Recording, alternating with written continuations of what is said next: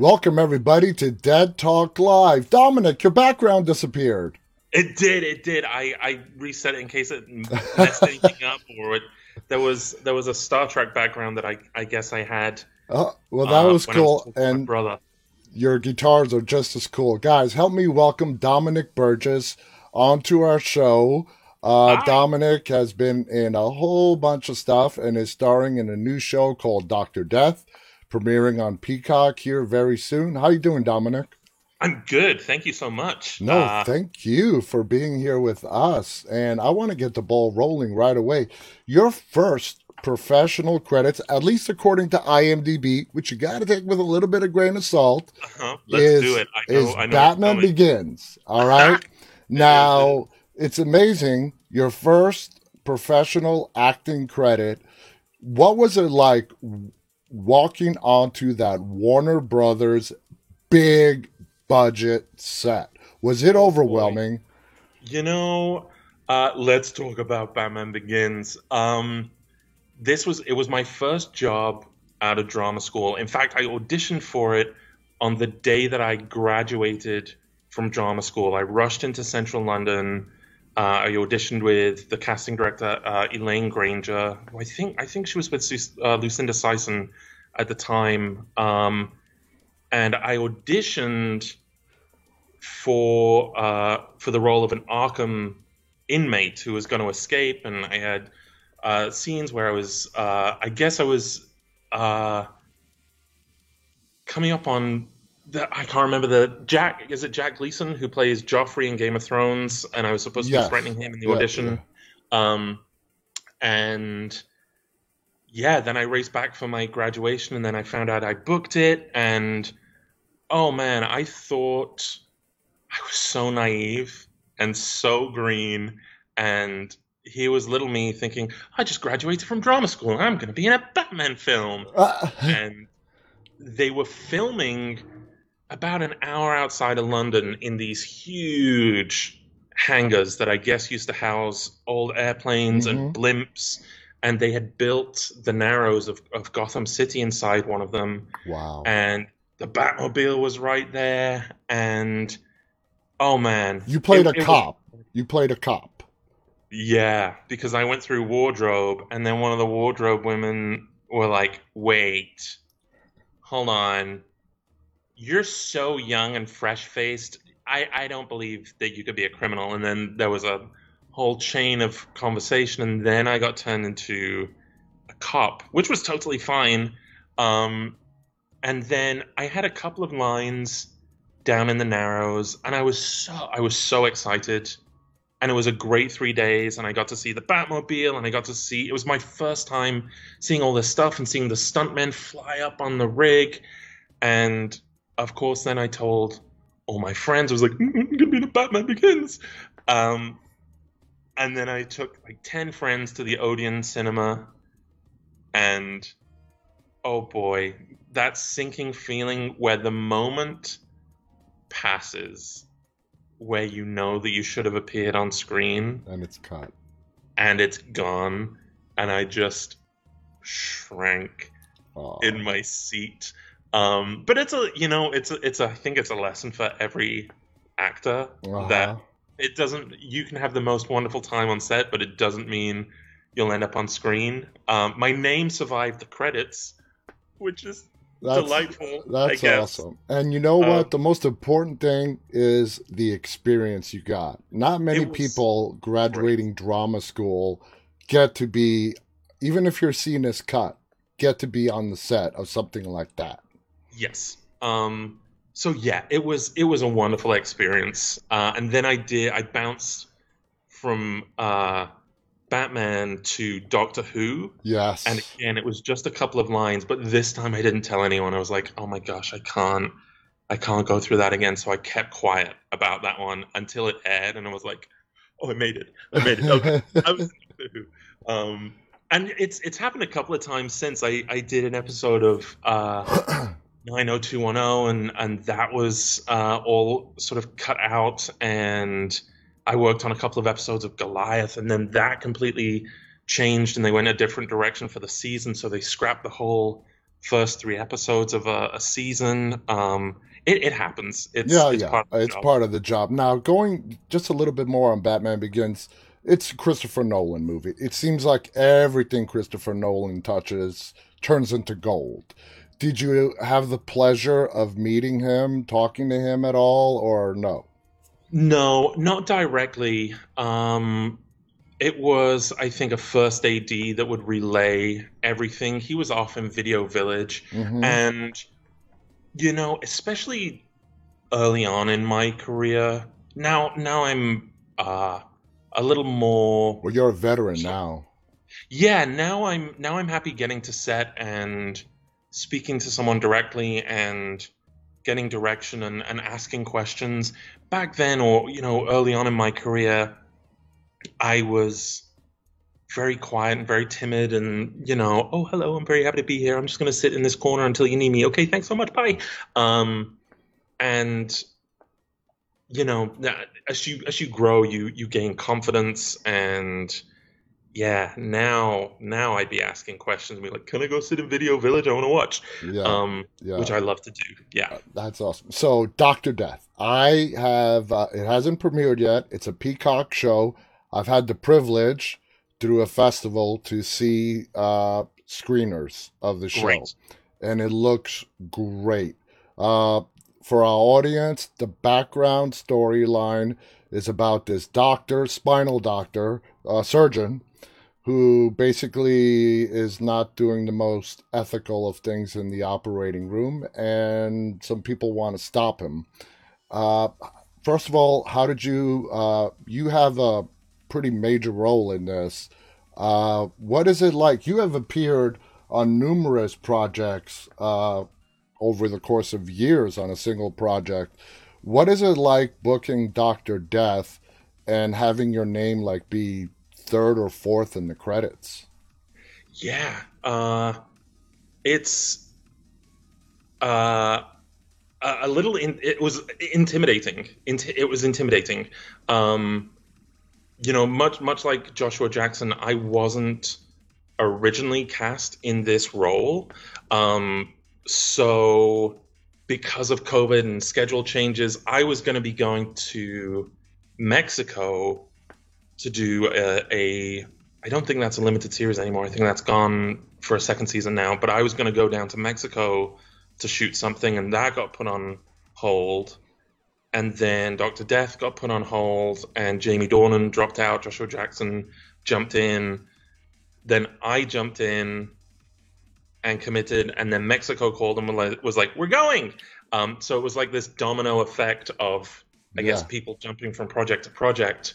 Um, so I didn't know much about Christopher Dunch, the surgeon. So I tore through the podcast, and I play Jerry Summers, Mm-hmm. who is Christopher Dunch's best friend, and he helped him set up his business. He was his right hand man, and he would drive him around, and he was sort of a man behind the scenes, and he ended up offering his neck for Christopher Dunch to Wow. perform surgery on, and then he became quadriplegic after two terrible surgeries. It's And a fascinating story. oh my goodness, it's terrifying. It's terrifying, Hmm. you know, when you go in for And I've any had kind of medical I've procedure. Yeah, I've had three back surgeries, you so I can have. relate with how Yeah, terrifying it is. You're putting your trust into a doctor, and to have that betrayed is, yeah. you're right, it's terrifying.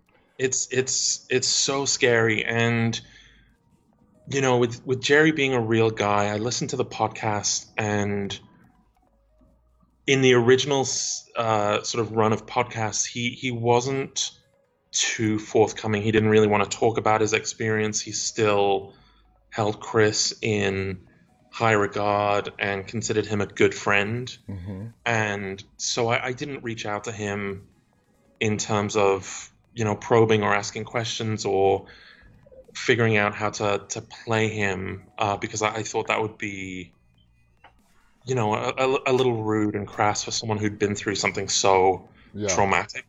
Um,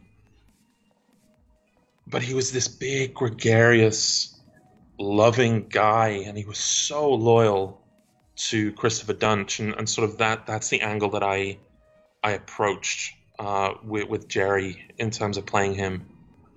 So that research that you did and talking to him really helped you get into character. Yeah, I mean, I didn't talk to him, but I listened to The podcast. the podcasts and interviews, and I tried to find video footage where I could, and just through listening to who he was and how outgoing and how friendly he was, I tracked down his social media account on Twitter, and even after everything that he'd been through after becoming quadriplegic, he was still so optimistic, and he loved his dog, and he loved his care team, and he loved sports, and he was so upbeat. Yeah. And then during the course of filming, we were filming all of the hospital scenes, and Wendy, our script supervisor, came out from behind Video Village and said that Jerry Summers had died the day before. And he'd actually died. He died in February of this year. So it really, it's tough because you want to have fun and make filming a joyous process, but in the same regard, it's real people who have been through real trauma, and so you sort of have to give them the respect that they deserve, rightly so. And when you found the news that he passed away, you said this past February, were you guys still filming at that point? We I was filming a scene where I wake up from my first surgery with Grace Gummer, and then we were getting ready to shoot a scene where they were going to be wheeling me through a hallway to go prep for my second surgery, and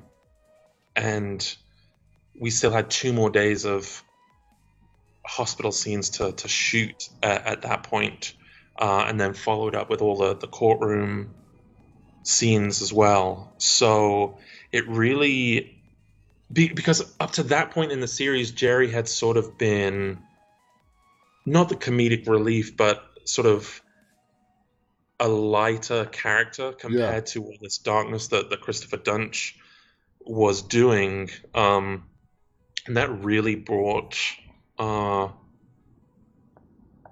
don't want to, I don't want to say it helped me get in character because it's so.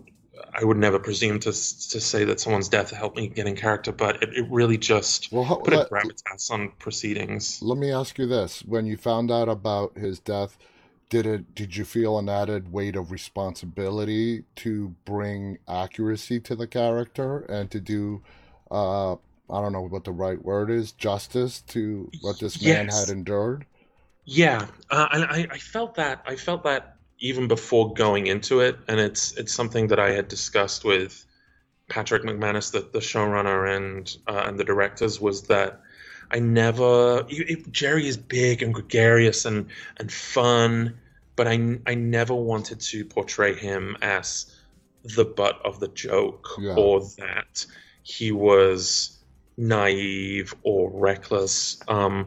My approach to him was that he was so loyal. He loved Christopher Dunch so much, and he had a place and he had a purpose, and he loved Christopher Dunch, and so that was really my angle, was coming at him from a place of being this loyal, friendly guy who was manipulated. Christopher Dunch manipulated so many people. He manipulated the medical system. He manipulated patients. People were enamored with Yeah. him. They would Yeah. come in for a consultation, and he would convince them that he was the guy for the job. And I think he did the same with Jerry. He used him for his own personal gain, and I think that in both a surgical capacity and in a emotional capacity, I think Jerry was used and manipulated. Yes, yes, I absolutely agree with you on that one. Let's talk about your castmates. Dr. Death has some great cast members. I got to tell you, it was really good seeing Christian Slater again Hmm. on the screen. What was it like working with Alec Baldwin, Christian Slater, and Christopher Dunch is played by Joshua Jackson. Hmm. Uh, Describe your experience working with Baldwin and Slater and Jackson. Well, it's actually funny because I never met Alec or Christian, because the way that the show is formatted is sort of it splits into parallel storylines. There's present day, and there's sort of everything that's going on with Christopher Dunst from the 90s leading up to the present. Yeah, it's told like a Um, flashback. yes, and so I never had scenes with Alec or Christian. I was so excited. I wanted to meet Christian so much just to ask about Star Trek Six because I'm a big Star Trek guy. Um, and the timing didn't work. One day I thought it was going to work out, but we were going to be on set at the same time, and it was like I'm going to ask him about Undiscovered Country, and it didn't. It didn't work out, but that's okay. There'll be another There opportunity. will be. But Josh Jackson, it's so fascinating because he's such a warm, friendly, open guy, and then to see him switch on and go into sort of Christopher Dunch mode is, I mean, testament to him as an artist. Uh, he becomes very intense Hmm. when he's in that role, and he imbued him so well, um, that he's intimidating. He's got this laser stare, and he becomes intimidating, even though Jerry's his best friend.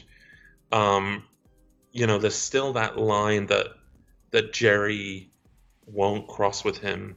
He Yes. comes close to telling him how he really feels a couple of times, but right up until the end, Jerry defends him. But yeah, he was so great, and he was a new father at this. I mean, he's still a new father. Um, he and his wife had just had a baby, and we were filming in the middle of a pandemic, and so the circumstances of filming it were very much come in, do the scene, and then separate Yeah. to your own little space and keep your distance from everyone else. So It- it was a very odd experience, but so warm and so wonderful. And Anna Sophia Robb and Grace Gummer, yeah. yeah, wonderful. I mean, casting Joshua was perfect because he plays that, the way you described it, charismatic, can sell ice to an Eskimo. You know what I mean? Mhm. So it was a great, great casting choice. Let's jump ahead because you mentioned you're a Star Trek fan. What was it like when you landed on Picard? Oh my gosh, what Now, a for me, my dream! favorite Star Trek, I'm a Star Trek fan too, Uh-huh. but I grew up with the Next Generation, the Picard Mhm. gang, okay? Yeah. A lot of people, the older generation, were with the original show. But for me, Picard. I Uh-huh. mean, a lot of people, James T. Kirk. For me, it's Patrick Stewart and Uh-huh. Picard. What was it like getting onto Star Trek Picard? Oh my gosh. So, I mean, I've loved Star Trek for so long. I think my brother had made me watch Wrath of Khan, and I'd seen Star Trek 3, and I'd seen Voyage Home. And then I remember back in England, Next Generation would play on Sky One and BBC Two, and so I would race home from school and I would do my homework while that was on in the background. Um, and then Voyager was really my Star Trek because Yes. because when I got into Next Generation, it was sort of already in semi syndication where it was on every night Hmm. of the week, and so you didn't have to wait for cliffhangers And or it anything like actually still is. That's how popular it is. that. Yeah. I mean, it's still a go. I was watching Best of Both Worlds last night while I was waiting for Loki to start up at midnight. But yeah, Voyager was my show. That was the one that I watched from pilot to finale as it Hmm. aired live, and then I would have to wait for the cliffhangers, and it was exciting. And yeah, That's my Star Trek. And so then when I found out that Jerry Ryan was going to be on Picard as well, and I would have a scene with her and Patrick Stewart, and it was going to be directed by Jonathan Frakes. Oh man, Oh, my Riker and Picard. I mean, I can exploded. imagine. I can It just imagine. and just what sometimes you walk onto a set, and especially when you're sort of a guest star actor and you jump from show to show, sometimes you get to set and you read the environment and you realize, oh, this is a show where I just sit in my chair, I don't talk to anyone, I keep my head down, I know my lines, I'm going to go do my job, and then I'm going to go home. And Star Trek was so warm and welcoming. I went for the prosthetic fitting, and then they were like, "Do you want to meet Jonathan Frakes?" And I was like, Hell "Uh, yeah. yeah. I mean, I have bits of latex like pulling off my face, but sure, let's go meet him."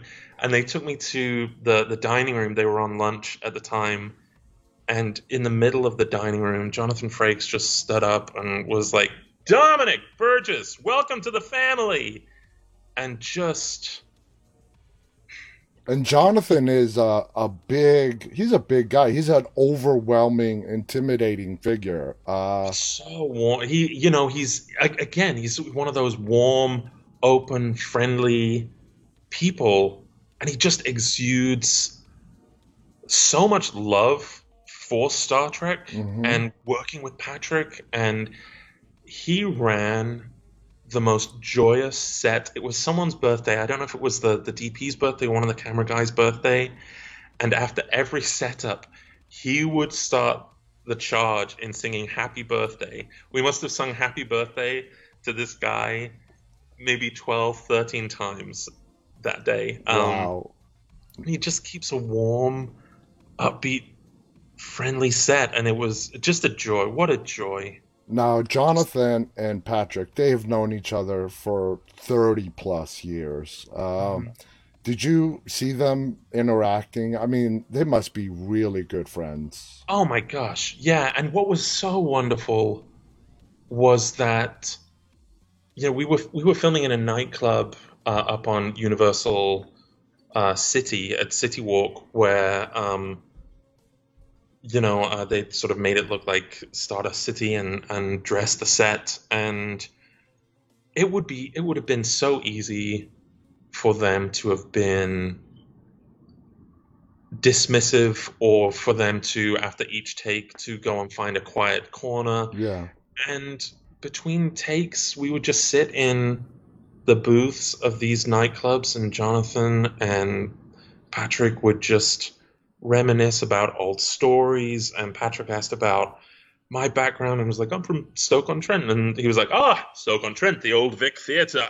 And, it was, they were so warm and welcoming that, yeah, you just, I would imagine it's hard to put into words.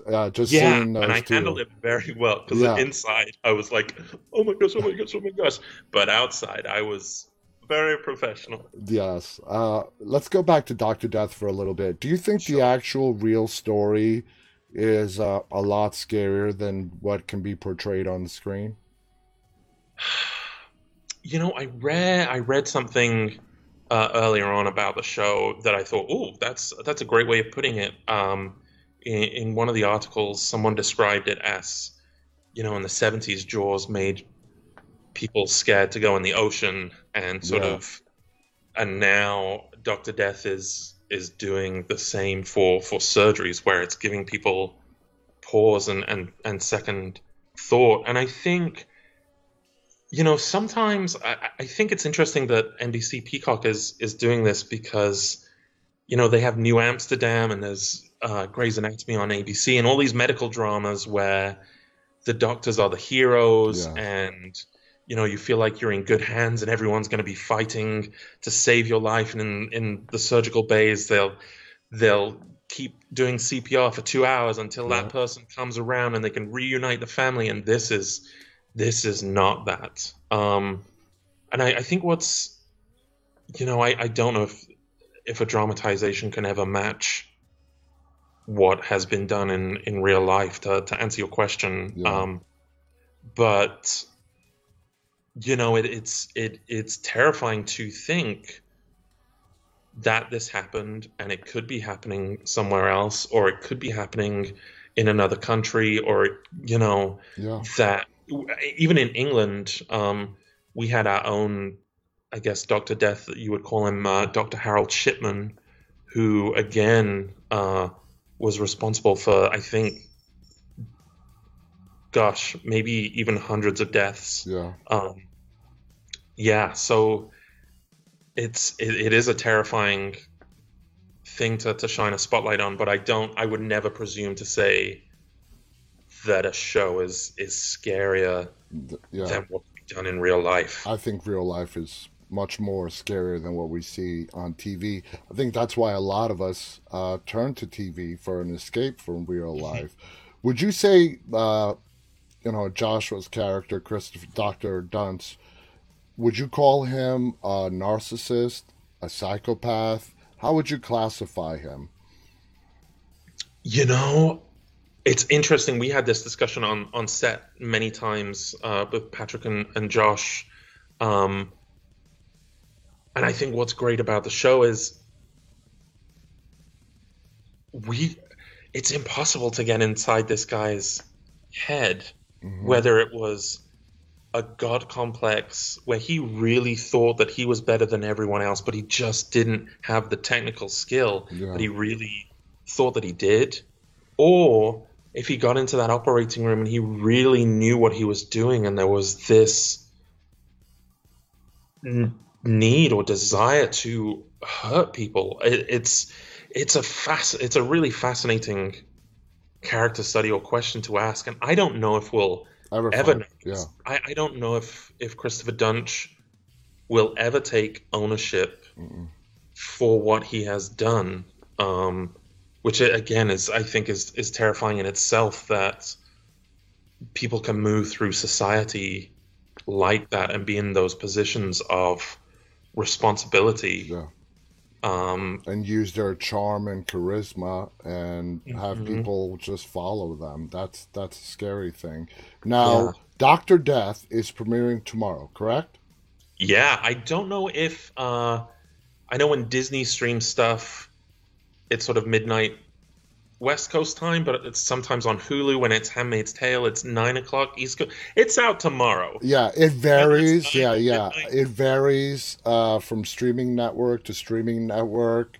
Uh, The what I have noticed is they like to do it simultaneously. So to at least in the United States to make sure they include the whole country, it will be released like I'm on the East Coast. It will be uh-huh. released somewhere between 3 to 5 a.m. to make Okay. sure they cover the entire United States. Uh-huh. Now, I've never gotten the privilege to talk to someone where a brand new show is premiering literally the next day. As an actor on this show, Uh-huh. you guys, I've seen it. It's a great show, but what are you feeling the night before the premiere? As an actor on this show, are you like, God, I hope this does well? Do you I have hope it does. faith that it will? How are you feeling right now? It's hard because I haven't seen any of it at all. Wow. I just got back from filming in Puerto So Rico. I've actually seen more than you have. You've seen more than I have. I went in maybe a month ago to do some ADR, so I saw snippets of scenes, but that was in a work capacity to sort of hide airplane noise and things that were happening in the club and whatnot. So you know more than I know. So again, I don't think it's going to be a Batman Begins situation where I don't see the light of day. No, Um, no, no, no. so that's nice, at least. Yeah, I don't know. I think it's always exciting. I think when you're an actor, you hope that people respond to your work and the the jobs that you do. Whether it's theater and you're feeding off the live audience, or whether it's TV or and film. Um, yeah, in an ego-driven way, it's nice to have people enjoy your work, I Yeah, guess. yeah. Now, because this is based on a real story, well, inspired by real events, and it is a TV show. This is not a movie. Very not. I don't want to say rarely, but it's not often we see a television series that is based on real events. Uh, do you know? Is there a lifespan on this show? If it does as good as you guys hope it does, is it going to be a limited series, or is it? We're going to keep going until. I don't think so. I imagine that this just lives in its own sort of limited 8 episode arc. I know that there is a second season of the Doctor Death podcast that focuses on another Doctor. Um, so if it were to move forward, I think it would operate like an anthology series, like American Horror Story, where each season Is different. focuses on a different story. Um, I'm not sure if I think Peacock were planning on doing a documentary alongside it. Um, so maybe that will go hand in hand with it. But I think the story is told in as much as they want to tell it Okay. uh, in those 8 episodes. Yeah. Now, as an actor, do you like the idea of just moving on from character to character and not let's say it does take the route of American Horror Story and becomes an anthology, but as with American Horror Story, they keep bringing back the same actors to play different characters. Now that's appealing. As an actor, do you like the idea of doing different characters and not getting stuck playing one character for an extended period of time? It's so funny that you ask this because I was talking with someone else about this earlier on today. Um, we filmed Doctor Death over 6 months in New York, and like you say, normally I'm an actor that will go from job to job, Hmm. and I will bounce from Sunny in Philadelphia to Star Trek to The Magicians to The Flash or Good Place, and sometimes I feel like I'm a squirrel foraging for nuts that I've got to take every job that I can get because I don't know where the next job is coming from, and I've got to sort of save up and yeah, look for work, and it was so hard for me to adjust when I got to Doctor Death because it was 6 months constant work, and in those first couple of weeks, I felt like I should be looking for what's next. We started filming in October, and then I was already thinking like, but what about April? I've got to start thinking about what I've got to do in April. And it took a while to get out of that mentality and just Enjoy sit the in moment. and enjoy the moment and enjoy the work. And then, by the time I got to March and we only had a couple of days of filming left, then that old mentality of like, okay, now what's next? Now it's got to get back into survival mode. It's yeah, it's a real different feeling. I'd done Feud and I'd been on Ant Farm for an extended period of time on Disney. Um, and it is nice to have those moments of, oh, I can relax and I've got a Yeah. job and I know what's going on for the next few months, and that's really nice. Um, but yeah, like right now, I just finished this job in Puerto Rico, and now I landed back in LA, and I'm back onto like now what, which I enjoy too, and I've been so fortunate to play such an eclectic range of roles. So I enjoy it. I enjoy the process. I enjoy being an actor. I love it. Of course, of course. Now, you said Doctor Death. You guys were shooting it during COVID. Did you guys, because of the timeline, did you start before the shutdown? Were you already shooting during the shutdown? There was no interruption? We started in October, so New York was pretty much shut down. I live in Los Angeles, and I flew to New York, and um, I was very safety conscious. I didn't want to be the guy responsible for shutting down a set, and so Yeah. I walked everywhere. I didn't go into subways or in bars or restaurants. Um, and we had a shutdown just out of an abundance of precaution. Um, we shut down for 2 weeks in November, um, where Things there was started ramping up again. Yeah. yeah, so we shut down just around Thanksgiving for 2 weeks, and then we came back, and then it was Christmas, and then we came back, um, and went straight through till March.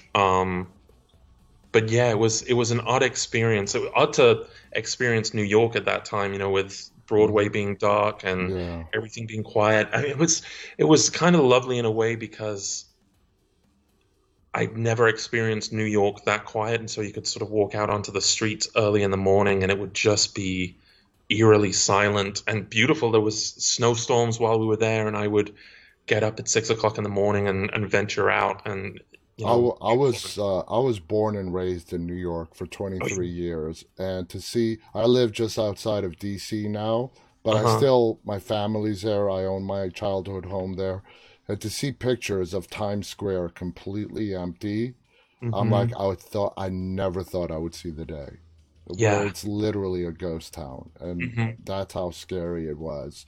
Now you had the opportunity to work on them. How would you describe that experience? Great. Again, I was fortunate enough. The director of my episode, Nelson Cragg, I knew from Feud. He was a DP on Feud, and Hmm. now his career has progressed, and now he's directing.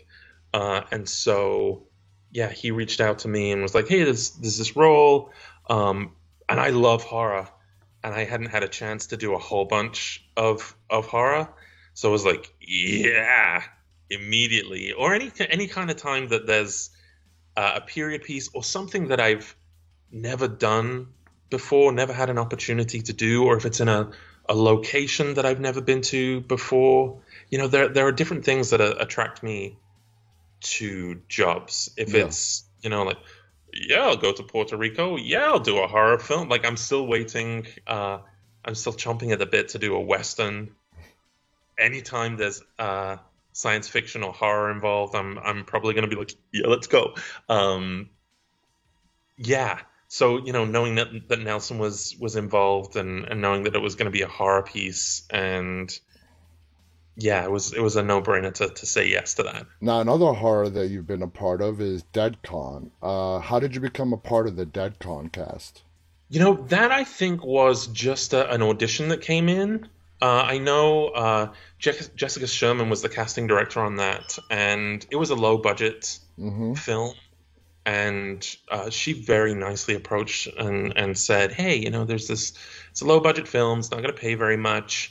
And again, it's like one of those things where, depending on the job, if it's a low budget film, I'll still do low budget films and There short have been some films. amazing low budget films. Yeah, I'll absolutely do those.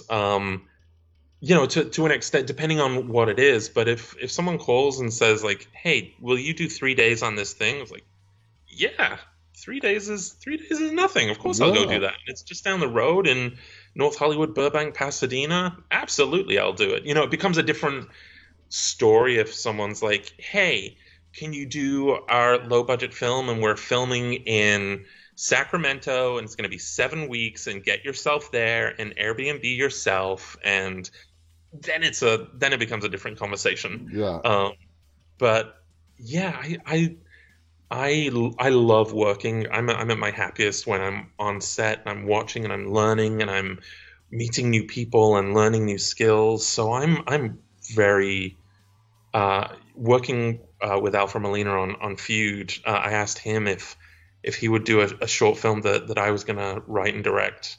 And he was like, "Yeah, I'm a bit of a whore when it comes to work." And sort of I've sort of taken that mentality of like, "Oh yeah, I get it. I love working."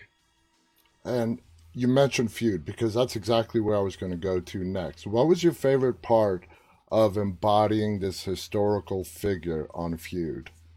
Oh my gosh, so good and so different to Jerry Summers.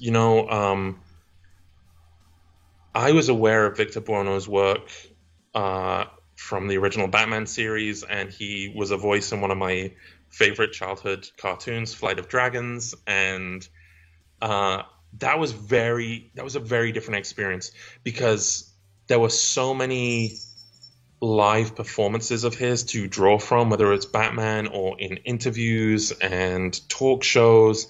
And his nephew reached out to me and shared old photos and stories. And so I was really able to embrace that role sort of openly and sort of joyously. Again, he was this big, larger than life character.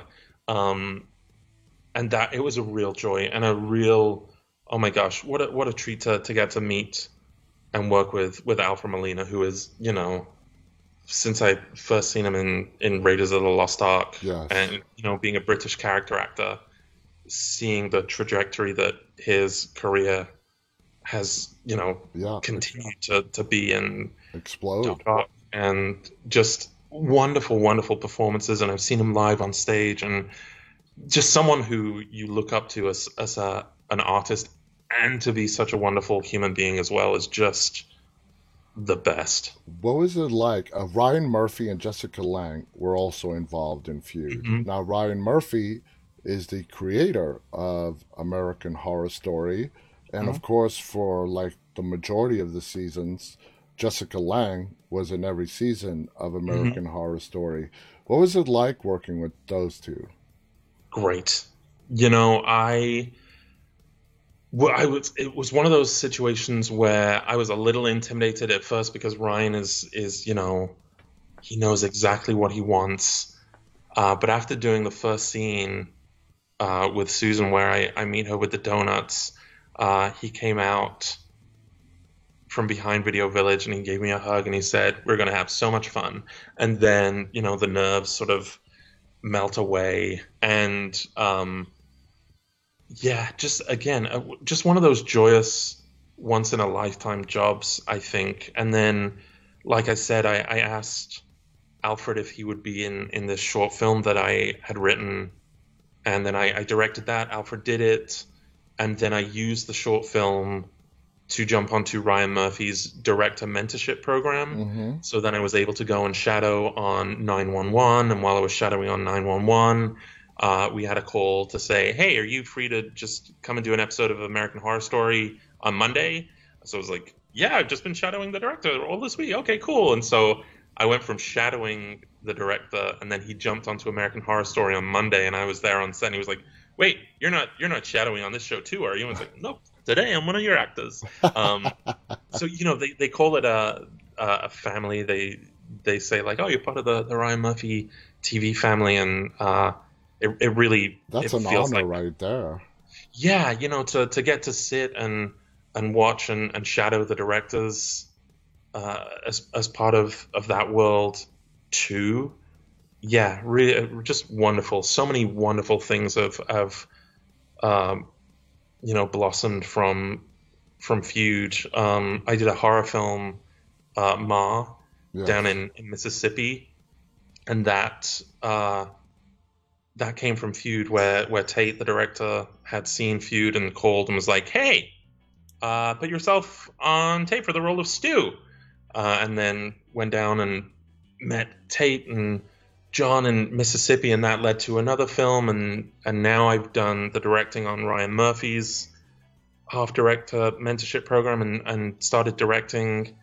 Now I have a World War II feature film in development with those guys in Mississippi, and so connections leading to more and and more everything stuff. just starts to grow, and you meet more people and like-minded people who just are kind and enjoy working. And yeah, I'm very, very grateful and very blessed. Yeah. Staying with American Horror Story for a second, you were on an episode. You have obviously, like you said, worked with Ryan Murphy.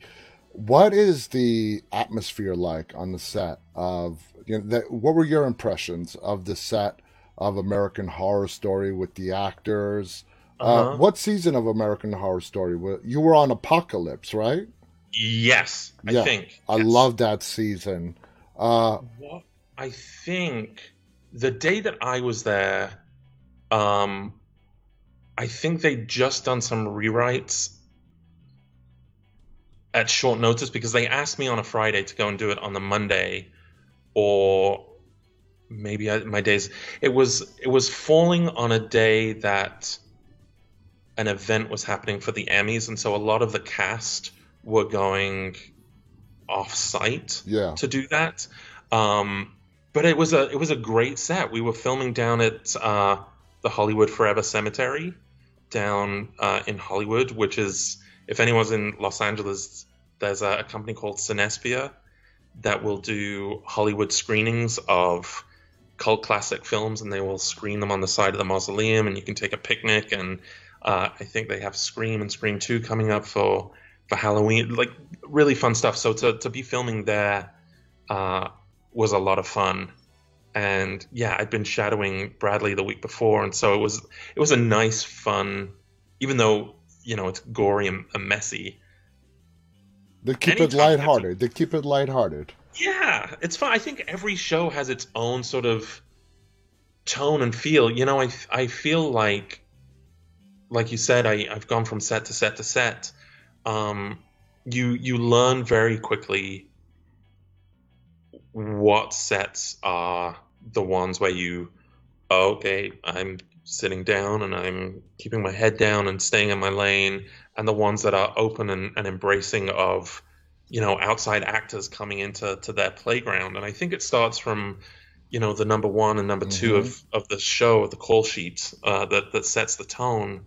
Um, and it makes a huge difference. Yeah, I bet. I mean, I would think going on to a set where everybody's, open and welcoming, instead of, like you just said, going on to a set where you've just a feeling. I mean, that nothing Yeah. needs to be done. Just the feeling is just go there, keep your mouth Uh-huh. shut, do your job, and then, end You the know, day. the sets where you get there and everyone is warm and open and they want to collaborate and they want to do the best work. For me at least, that's where my best work comes Hmm. out, is when I feel like, oh, okay, this is a safe environment Yeah, to play and experiment. And if I've got this idea for a scene, I feel safe to try it, rather than some sets which will remain nameless of are, course. are Yeah, not that. yeah. I've had on one or two examples where it has been a really unpleasant experience, Hmm. and you get home at the end of the day and you shake it off. Yeah. And okay, that happened, but it's not on. I think sometimes actors sort of carry around like, oh my gosh, I must have done something wrong, and often it's not the case. It's not on you. It's Mm. someone else's issue and their problem, and Yeah. you go and you do your job, and Put it behind you. yep. Now you're from the UK. You're Mhm. living in LA now. Uh, you went to drama school in the UK. I did. Which how long have you been in the US now? Like living Gosh, in LA. 14 years. I got here in November of 2007, just as the writers' strike was starting, Oh, which ended up being wonderful for me. I mean, terrible for the industry at the time. But again, I came and I was so wide-eyed and bushy-tailed and naive that I was like, here I am in Los Angeles, and I'm a member of British Equity, so I'm sure I'll be able to do SAG projects. And nope. But yeah, it was the writer's strike, but it ended up helping me in a way because casting directors had nothing to do. Nothing was being cast, nothing was being made. And so I'd had the experience of working in London, and I would be lucky in London if I could get an audition maybe once every 4 or 5 months. yeah. And then there's that pressure there that, like, oh, I've really got to do my best in this audition, and if I don't get it, I'm not going to get another chance to do an audition for another 5 months. And because of the writer's strike, all of these casting directors were teaching classes or having general meetings to meet new actors. And in, I feel like in 3 weeks of being in LA, I'd met more casting directors than I had in 3 years of being in London. Wow. And, the writer's strike went on for a while. And I met so many great casting directors the first 3 or 4 months that I was here that really I think it was beneficial. A lot of people left town because there was like there's nothing going on. And I was like, well, I'm here. I'm going to get a day job at the ArcLight movie theater, and I'm going to start meeting people. Um, I mean, yeah, I've spoken to a lot of filmmakers, actors, and this really surprises me. There doesn't seem to be that much, I don't know if opportunities, even financing available for filmmakers, especially in the independent industry in the United Kingdom. And that, as an American, that really surprises me. I think the industry has changed since I left. When I was in London, I found the industry to be very inaccessible and very hard. And I'm sure, everyone is going to have a completely different journey. You could put 20 actors of the same type in a room and let them meet the same casting directors and the same creators, and everyone's going to have a radically different career. London wasn't my city, but Hmm. as soon as I got to Los Angeles, I felt like, oh, okay, I'm meeting people and I'm auditioning, and this is what it's supposed to be. And I didn't have that in London, and I know I have friends from America who've gone to London, and they've had the opposite experience where they can't get work in London, and I've had friends come from the UK to Los Angeles, and they've not been able to meet people, and it's I think acting is still a mystery. It's So professionally, moving to LA was one of the best decisions you could have oh made. the I the best the best decision I could have ever made. And there have been ups and downs. And um, again, when I got to LA, wide-eyed and bushy-tailed, I was on something called an O1 visa, Hmm. and I thought like, great, I have a visa, I can work on anything. And I auditioned for Tintin, that was directed by Steven Spielberg, and I think I auditioned in July, August, and they told me in September that I booked it, and I was like, oh my gosh, I booked Tintin. This is great. It's going to film in February, and it's going to be motion capture, and I'm so excited. And December came around, and I went down to Marina Del Rey, where the studio was, and they did the Weta digital scan, and they fitted me for the motion capture suit and the helmet. And I went home to England for Christmas, and then Christmas Eve, I had a phone call from Paramount saying, "Hey, Oh, uh, we don't take O1 visas. oh, We're gonna try and get you our own visa." And then that job went away, and that sucks. there were multiple jobs on the O1 visa that I wasn't able to do, that I auditioned for and I booked, that I wasn't able to do. Um, and then I applied for my green card. My first green card got rejected, and so then I had to save another $10,000 again to do the second green card case. And it's been a slog. And now, Yeah. April of this year, I became an American citizen. All So right. now if Steven wants to come calling again, he You can. are available. Absolutely. Oh my gosh! But what a Oh, nightmare at the time. I think every actor's career is. I think that's what acting is. It's incredible highs and incredible lows, and like I was saying, foraging like a squirrel because you you don't don't know know what the what's next job next. is or when it's coming. Yep, yep. Dominic, this hour has just flown by. It's been an It has. abs. It's an hour already. Yeah, yeah. It's been such an absolute pleasure talking to you guys. Dr. Death is premiering tomorrow, sometime tomorrow. We don't know exactly when. We're still trying to Tomorrow. figure out how the streaming networks do it. But it is coming out Friday, July 15th, which is tomorrow. Uh, I've had the honor to see the first couple of episodes. It's a really good show. It's based on real events. Please check it out. Dominic is great in it. Alec Baldwin is in it. Christian Slater, Joshua, who plays the doctor. So check it out. You're not going to be disappointed. Dominic, thank you so much for being a part of our show and sharing Thank all your you. stories with us. Uh, really looking forward, and I really believe Doctor Death is going to be a big success. Uh, Who knows? But I mean, Onwards, wherever the road may lead. exactly. There's no guarantees, but I really think it's going to be a success, and I wish you nothing but the best of luck. So thank you so much for Yeah. coming here and sharing all these great stories with us. Thank you to our audience for tuning in. Any final thoughts you want to share? Uh, no, thank you so much. I see all these little comments on The chats, yeah, the yeah, yeah, side. yeah, Hi, yeah, Colette. I wonder if he lived near me. Maybe. I'm from Stoke-on-Trent. yeah. So if I talk to my parents over Skype, then the old Stoke-on-Trent accent comes out to play. That is so awesome. Guys, thank you so much for tuning in. Until next time, stay safe. On behalf of Dominic and myself, stay safe and stay walking. Good night.